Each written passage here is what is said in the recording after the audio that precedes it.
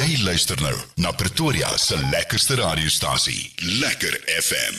So gesê, is heerlike oggend vanoggend, 6 September is hier, lengte is in die gang, vanus reken mos, dis nou wanneer lengte begin, maar nou ja, Peet, môre welkom weer hier by ons. Goeiemôre Anton, ek kan voel dis lente hierso by Lekker FM, alles blom, alles ruik so lekker, lyk so lekker, Anton. Is dit nie?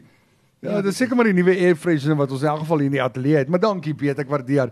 Hoor hierso, Noodkreet in die gang, dankie dat jy dit vir ons behartig en hardloop, ons waardeer dit hierso by 'n Lekker FM. Eerstens, hoe gaan dit met jou, as julle manne besig daarso by julle kerk en julle instansie, ek mag nie sê kerk nie, wat noem julle dit? Jy het vir my nou die dag mooi vertel. Anton, jy kan dit noem net wat jy wil, party noem dit 'n kerk, party noem dit 'n instansie, organisasie, ander noem dit 'n huis, ag, sommer net 'n ou familie, sommer net 'n familietjie, ja, so dit is maar net 'n huis waar mense tuis is, en jy weet maar so werk dit, jy is of tuis of nie tuis nie, en dan is daar 'n ander tuiste vir jou, so mense moet anders soek totdat jy daai tuiste kry, maar dit gaan goed, is 'n House of my glory, né? Ja, dis 'n goeie bedrywige seisoen waarin ons is, dis nie net die bome wat hulle bloeisels stoot nie. Ek dink ons lewe is ook besig om mooi te bot. Daar's baie dinge besig om te gebeur, Anton. En op die Noodkreet front is ek baie opgewonde. Ek dink daar is mooi ontwikkelinge besig om plaas te vind.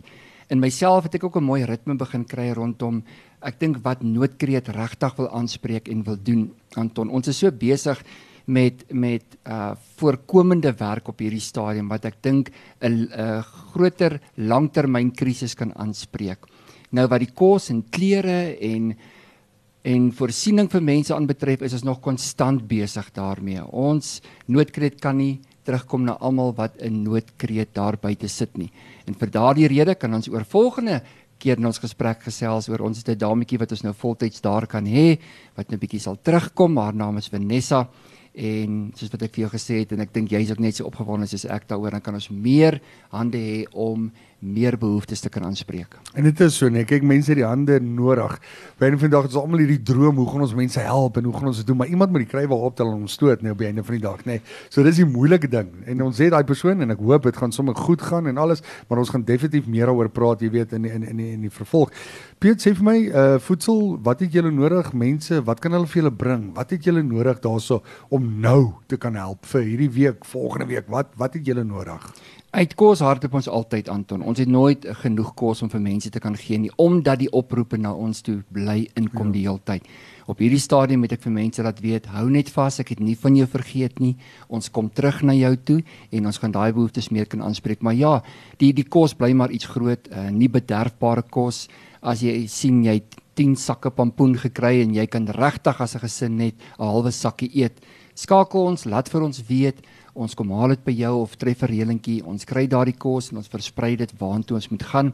Ons het 'n baie interessante oproepie gehad van 'n dametjie hier in die weste van Pretoria, 'n jong dametjie wat vir ons gesê het, ek is op in my kerk betrokke en ek sien baie mense sukkel, ek wil ook vir Noodkreet help. So ons is besig om met daardie mense kontak te maak wat sê, ek het 'n behoefte, maar ek wil nie net my behoefte aanspreek nie, ek wil die oplossing vir 'n uitdaging word. So ons is ook besig om klomp mense te identifiseer, en onthou net, daar waar jy is, daar kan jy 'n verskil maak. Jy mag dalk self 'n behoefte hê, maar wat het jy om jou waarmee jy daai behoefte kan aanspreek? Het jy 'n ou stukkie grond? Laat my eerder weer, dan gee ek vir jou saad, dan plant jy daardie grond in die grond, en jy gee 'n bietjie water, en kort voor lank dan pluk jy jou eie groente of vrugte, wat ook al, net daar uit jou eie tuin uit. So daar's baie dingetjies wat ek en jy nou moet kyk, om te sê, hoe kan ek my eie lewe beter maak? En dan wil ek 'n oproep maak aan die donateurs. Mense wat sê, Peet, ek kan dalk met ietsie help. Ek het nie baie nie, maar ek het iets waarmee ek kan help. En moet asseblief nie net jouself vaskyk teen kos en klere en geld nie. Jy mag dalk 'n tipe van 'n diens lewer. Jy mag dalk 'n tipe van 'n produk hê, en jy sê vir my, ja, ek kan so 10 afskaf. Ek kan Noodkreet help met wat ek het en wat beskikbaar is. Kontak ons asseblief vir dit. Ons gaan ook vir jou as 'n maatskappy, gaan ons 'n lewenspad saam met jou loop om vir jou te sê, ons bly verantwoordelik vir wat jy vir ons gee vir jou terugvoering, en ons bly aanspreeklik vir die opdrag wat jy vir ons gee, wat om met daardie hulpmiddels te doen. So ons is deursigtig met al daardie dinge. Skakel ons asseblief as jy vir ons kan help om ander mense ook te help. Telefoonnommer waar jy hulle in die hande kan kry. Daai telefoonnommer 063 751 9781. Ek gaan hom weer haal. 063 751 9781.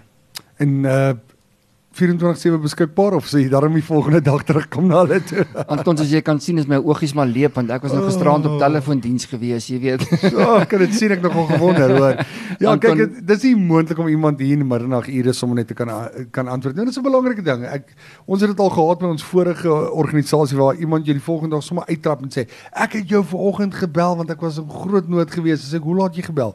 2 uur vanoggend. Sê maar ek het geslaap. Vra verskoning daarvoor. Ja. Jy weet dit is moeilik. So gedurende kantoorure is dit wanneer die nommer aktief is, kom sê 8 tot 5 of so. Ja, gedurende kantoorure en ek dink 'n meer geriefliker vorm van kommunikasie is dalk 'n WhatsApp. As 'n mens WhatsApp kan gebruik, jy kan vir ons 'n stemnotaatjie los, jy kan vir ons 'n boodskapie tik, dan kan ons altyd na die tyd na jou toe terugkom en dan weet jy ons weet ten minste van jou. So WhatsApp is nog 'n goeie betroubare stelsel.